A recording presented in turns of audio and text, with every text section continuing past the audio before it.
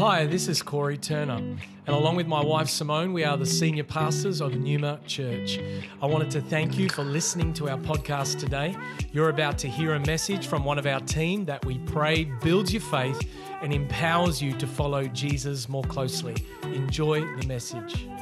This is week 3 of Revival Month. Revival Month is a regular rhythm in the life of our church where we spend an entire month focusing on elevating, increasing our desire for belief, expectation for revival. And man, what an amazing 10 days of prayer and fasting it was. God uses seasons like this to catapult us forward in our own relationship with Him, things that He wants to root out of us, to remove from our hearts. And man, we had an epic prayer meeting on Friday night, the revival prayer finale. We went to new levels of, man, just crying out to God for His presence, weeping before Him for the lost, crying out to Him to save people that we love. We know that revival is a sovereign move of God, but we also know that we have a part to play. We've been speaking in previous weeks from 2 Chronicles 7. My people who are called by my name will humble themselves, pray and seek my face, turn from their wicked ways, then I will hear from heaven. I will forgive their sins and I will heal their land. There's an if and then there's a then. The healing of our land depends upon the people of God doing the first part of that passage. And I wish I had these 3 points last week and I preached it, but it kind of came to me this week as I was thinking back through it. I just felt the Holy Spirit say, I need 3 things from you. If you want revival, I need your humility, I need your hunger, and I need your holiness. We can give Him those 3 things. And so this is not, we're not moving on from this. This is the pursuit. The Revival Month is not, okay, well, Revival Month's finished and now we can move on from revival. No, we are trying to cultivate in us a greater expectation, an understanding of what God wants from us so that He can bring change and transformation to the world. It begins with us. Revivals in history have always begun with just a handful of people. And that's why I loved even what we had on Friday night. It was really just a handful of people. There was maybe 15 of us, I don't know, 20 of us at our home. That's being generous, counting the kids probably.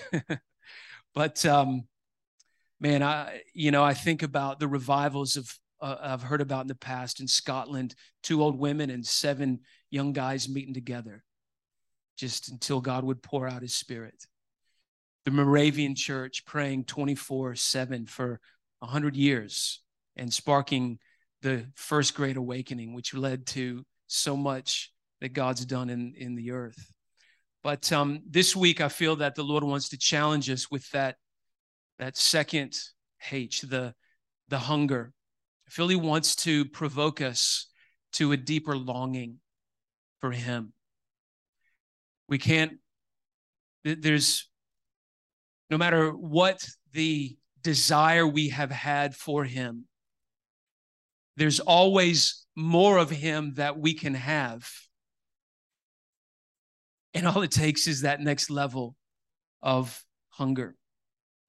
Revelation chapter 2, I'm going to read first 5 verses here. But before we bring that up, I want to give you a bit of context.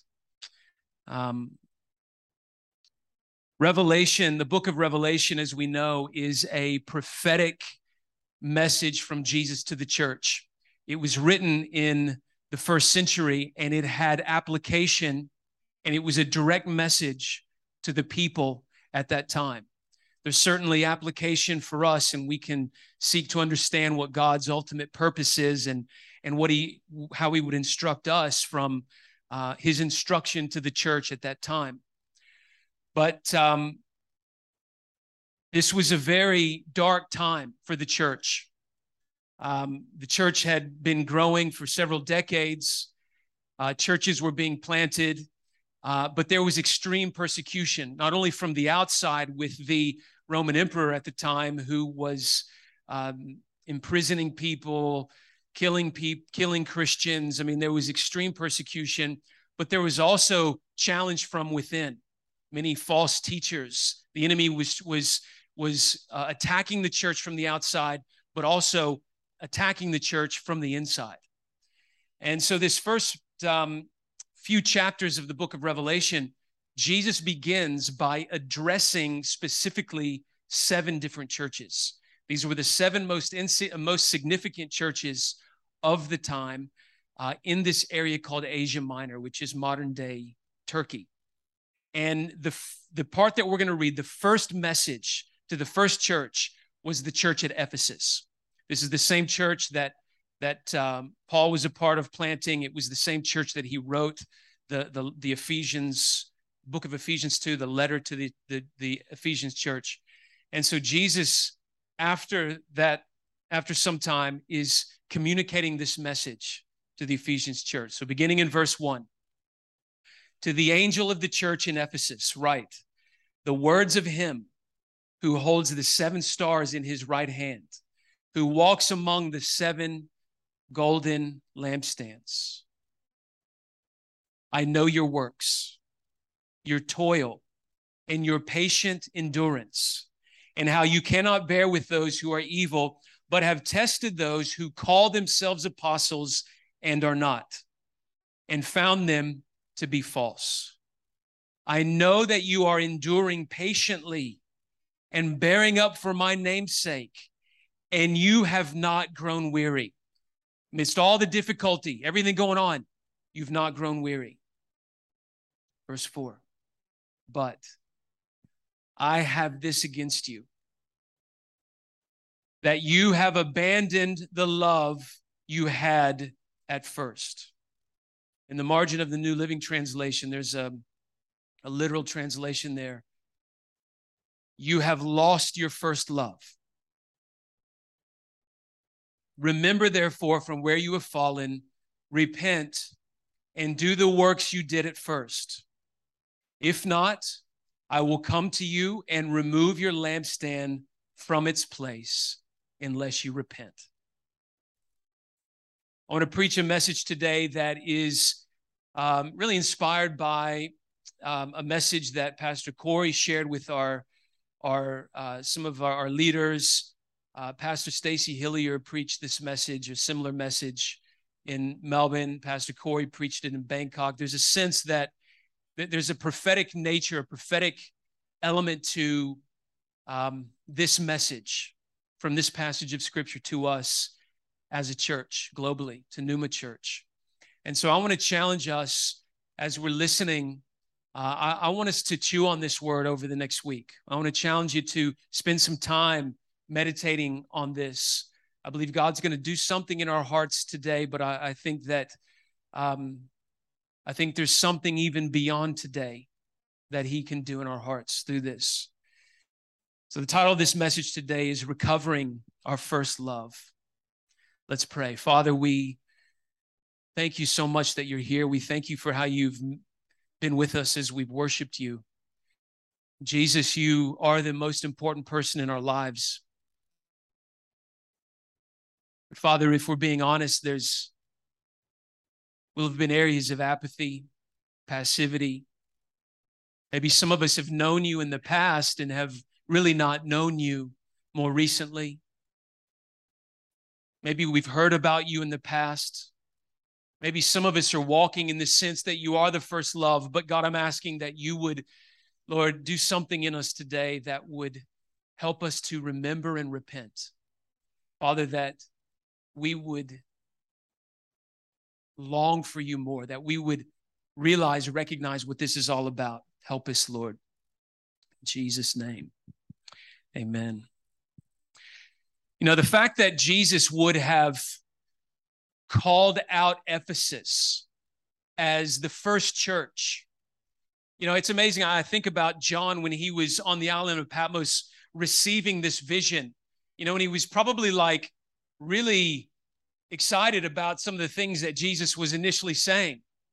And then it probably would have begun to sting a little bit as he kind of got beyond the encouragement into the next things that he wanted to say. And it would have been challenging for him because the early church fathers tell us that John was actually based at and one of the leaders of the church at Ephesus.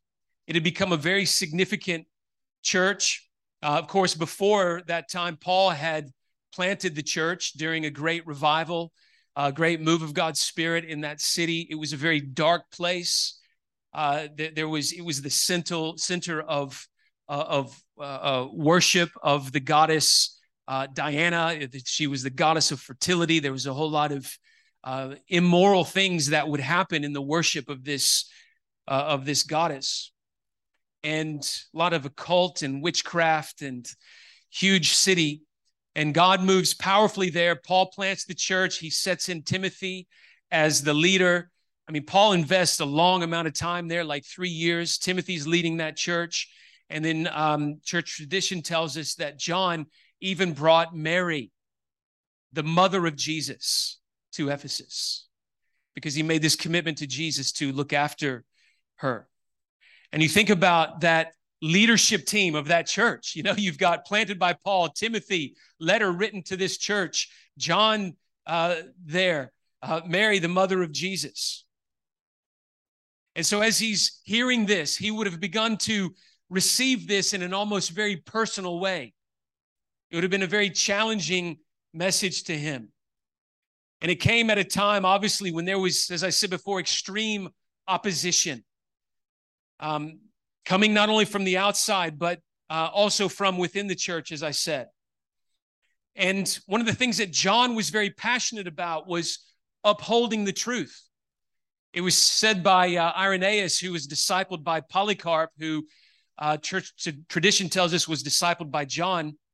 He tells this story where John is going into the bathhouse in Ephesus, and he sees this false apostle who was preaching heresy, Cerinthus. And Polycarp says that John goes in, sees him, and begins to run out of the building, screaming, "Let us flee, lest even the bathhouse fall down, because Cerinthus, the enemy of the truth, is within." John had this passion for upholding truth. He was waging war against the opposition that was coming against the gospel.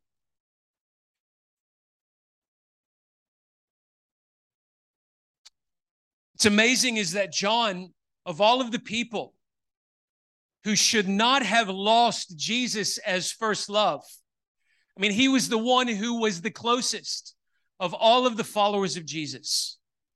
He had this close friendship with Jesus. And yet John had even lost his focus on what mattered most. We've been obviously in a season, all of us, global pandemic, government overreach, economic storms on the horizon. You know, we can often tend to try to harden ourselves up against what's coming. Begin often like the church at Ephesus to begin to make it all about, I just got to be strong. I just got to withstand. I have to speak against that which is out there in the world. We can become so wrapped up in fighting the battles that it feels that we have to fight that we can lose sight of really what it's all about and where our strength and grace comes from. And so before we can grow at all in our relationship with Jesus, we got to first understand, and really this is the first, I think, significant insight we can pull from this passage, that Jesus is walking among us as both our encourager and our corrector. He is walking among us to encourage and correct.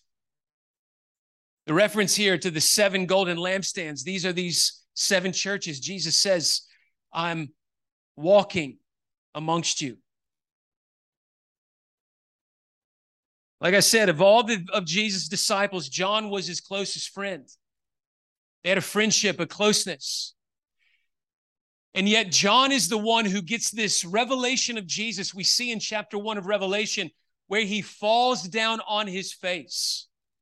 He has a picture of Jesus, a revelation of him that causes him to move beyond the familiarity of friendship and worship him as Lord. Jesus came to him, and he came as the encourager, but he also came to correct. We all love Jesus, the encourager, don't we?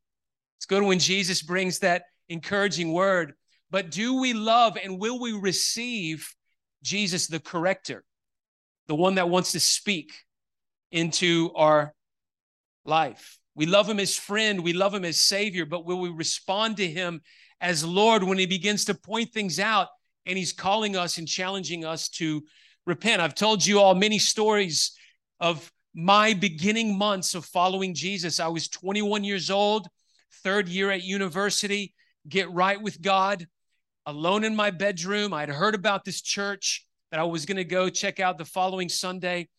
And even that first week, before I even visited that church, I had gotten right with God, and he begins to put his finger on things in my life. That cannot be a part of your life anymore if you're going to serve me. You're escaping into this high, you are looking to this substance to bring some balm to these places of your soul that are broken. That can't be a part of your life anymore if you're going to serve me. He began putting his finger on other things. You need to start to shift the way that you look at women. I mean, I can remember the early days showing up at church, and it literally, I'd spend the first couple of minutes just sizing up the ladies in the room, like, okay, well, she's a possibility, or maybe her. And he said, no. You've got all these things in your soul that have been given first place. I want to have first place in your life. But it's amazing. This is not just something that God does in the beginning. I mean, even over these last 10 days of prayer and fasting, God has been bringing conviction into my heart. He's been correcting me.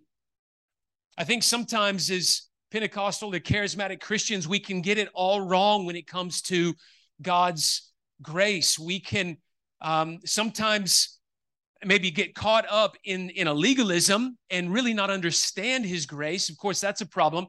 But then we can also have this attitude where we really cheapen the grace of God.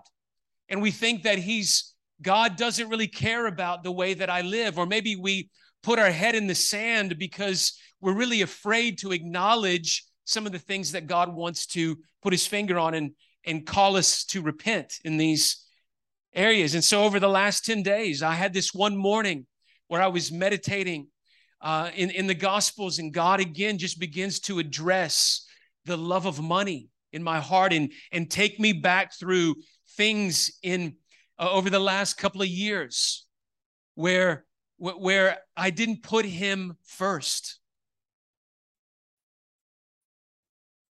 He says, who's got first place? Am I your first love, or is that your first love?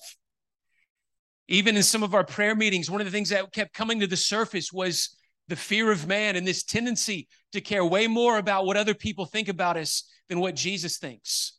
Locks us up, makes it hard for us to pray when we're with other people, makes us feel timid and insecure when we're around people who are far from God. That's not the way he calls us to live.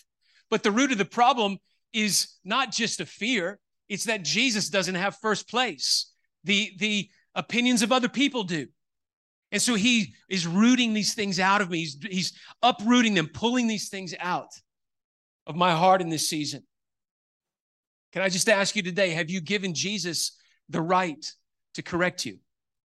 Does he have the freedom to speak into your life, not just as the encourager, but as the corrector? Are there any parts of the heart that are off limits?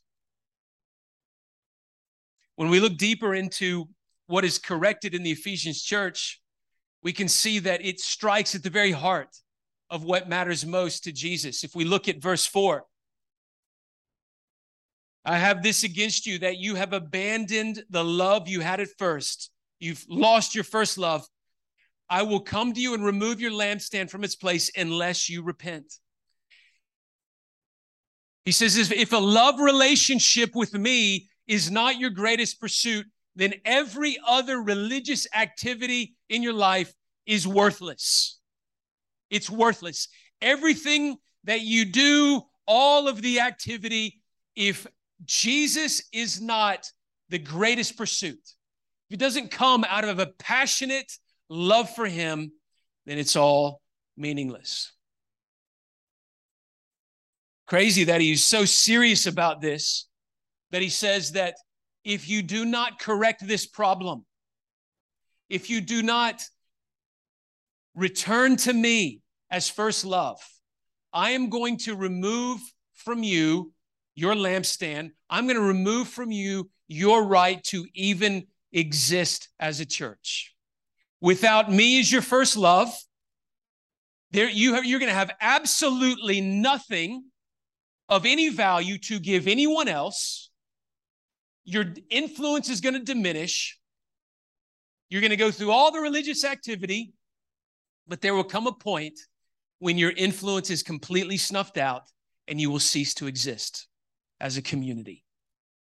If you do not make me your first love. It was as if Jesus was saying, I do not want you calling yourself a church if you're going to make it about all these other things, and I am not the most important person, thing, anything in your life. Only a church where Jesus is the first love can there be true, healthy disciples multiplied. Jesus doesn't want us multiplying religious activity.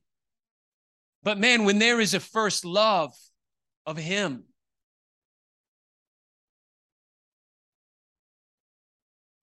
it's crazy that from the outside, the Ephesians church looked like they had it going on.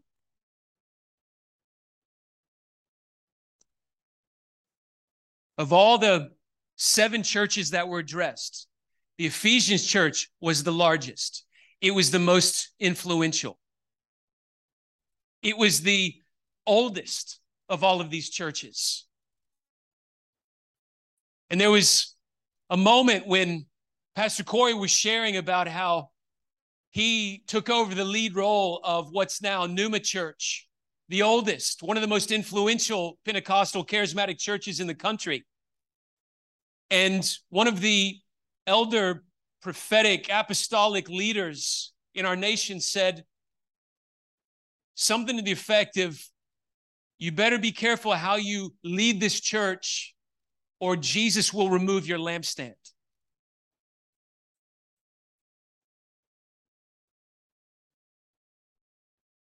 This church at Ephesus was the church where the Apostle Paul spent the most time, 3 whole years.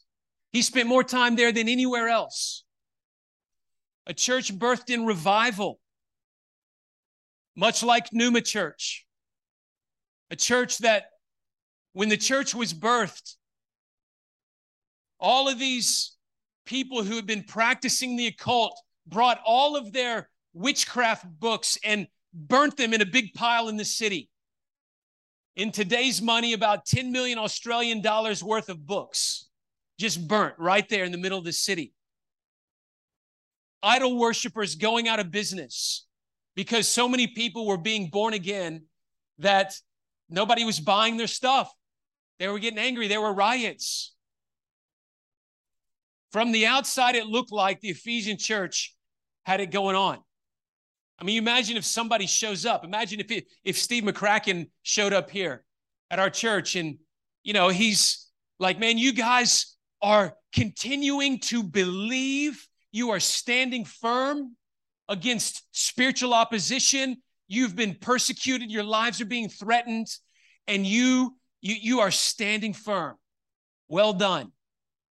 Man, there have been false teachers who've risen up inside of your church and you have called them out. You've rebuked them publicly. You've renounced what they've taught. You've trusted and preserved the true gospel. Well done. You've called out sin in the church. You've got a high standard of holiness. Well done, man. You would have thought, man, this is the greatest church. The church at Ephesus, they were passionate about being faithful. They were passionate about their morals. They were passionate about the truth, but they didn't have a passion for Jesus. They were going through the motions. It had all become about their activity to preserve something that from the outside looked like it was healthy, but from the inside, there began to be a rot and a decay. Revival has to be personal before it can be corporate. Each and every one of us have to have this first love, remembering and repenting, turning to Him, elevating Him to first place. Which brings us to third thing here we can pull out. Recovering our first love begins with remembrance and repentance. Remember, therefore, from where you've fallen, repent, and do the works you did at first. Jesus is calling them to first, can you look back at a time? Remember, look back at a time when the fiery passion for Jesus was red hot. Can you look back to a time when what primarily drove you was that passion for me? As I've been reflecting on this, I've been thinking, trying to remember and think back through my life and my 25 years of following Jesus, and began to hear the Holy Spirit say, do you remember when you would just pour out your heart in written prayers to me in your journals? I have a stack of journals, a box full of them. And I remember once pulling them out and reading through some of these prayers and almost blushing. I was almost a little bit embarrassed because it was like a conversation between lovers. I remember reading it thinking, man, I don't really talk to Jesus like that anymore. Where'd that man go? Do you remember when you couldn't wait to be in my presence on a Sunday when the people of God would gather together? I used to just hang out my whole week for that moment of corporate worship in the presence of God. I was remembering when I would sit on my couch as a new believer and just have my headphones on and just listening to sermon after sermon, weeping on the couch as God would speak to me about how much He loved me, about His presence, and about the vision of the kingdom of God filling the earth. Not because I needed to prepare a sermon, or I would just sit and just soak in the Word of God.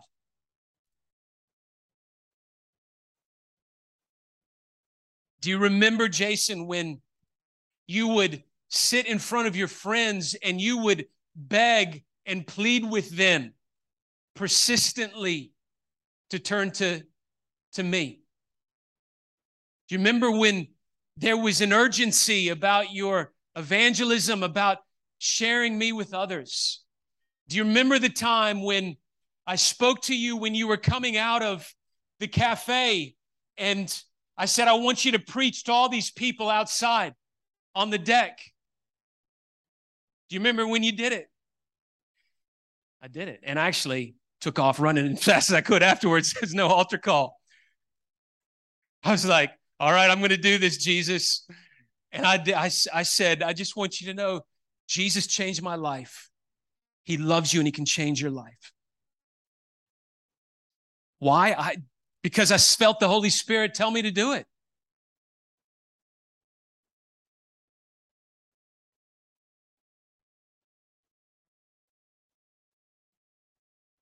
Jesus was saying to the Ephesian church, remember the way you used to pray. Remember the way you used to talk to me. Remember the way that you sought me. Do you remember the way that you you fervently preached.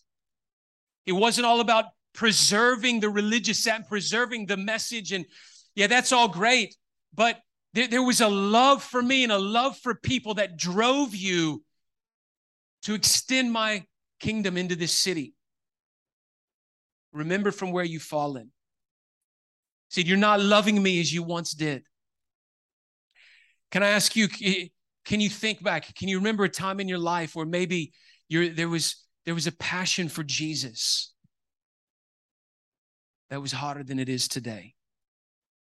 Revival begins when we remember what needs to be revived. What is it that needs the wind of the Spirit to be blown upon? But remembering alone is not enough. He says to repent. Repentance literally means a change of mind. It's a shifting of perspective. It's a taking sides with God against our sin, against that which we have elevated to the first love place in our heart. There will always be a first love in our hearts. It will either be Jesus or it will be something else.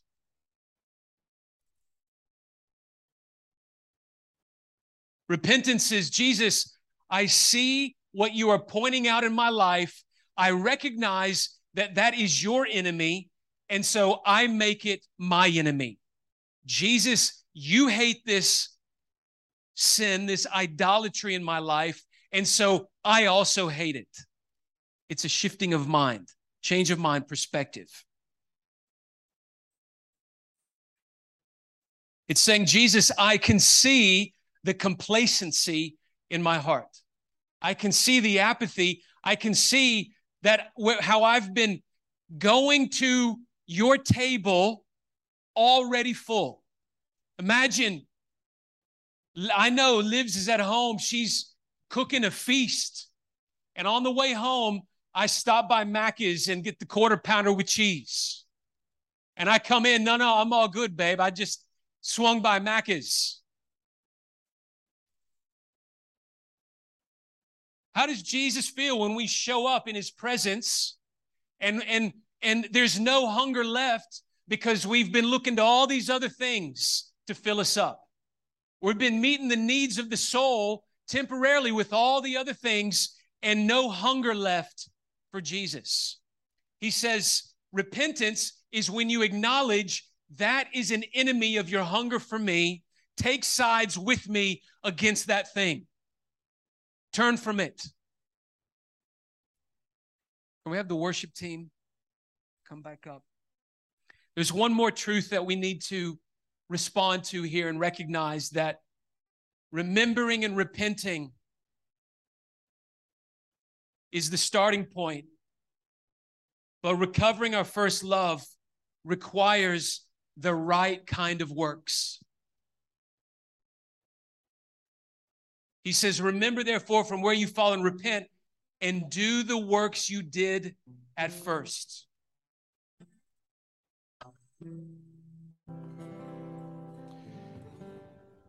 I can remember early in our marriage when, man, the emotions of love were red hot.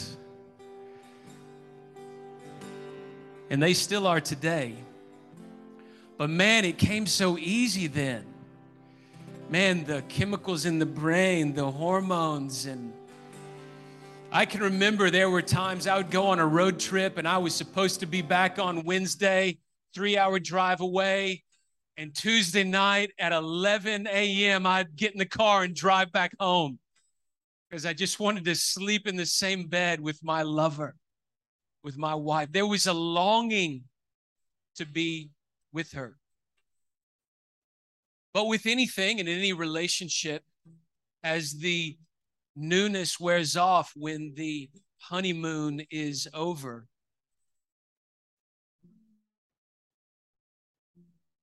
intimacy requires some work. Attitudes, selfishness begin to manifest. You got to walk through some things together. Issues come up in the surface of the heart, and there's offense, and there's opportunities for bitterness. There's opportunity for distraction. There's allures in other directions. There's opportunity to deprioritize and elevate something else above. Long-term intimacy requires work. After 21 years of marriage, we continue to work for deeper intimacy. We had a moment last night sitting on the couch, working for deeper intimacy. Jesus wants these works of intimacy more than he wants our works of ministry or anything else. He wants us to lay our souls naked, vulnerable before him and say, will you do the work of intimacy? Will you replace those things that have been elevated? Will you replace me with those things?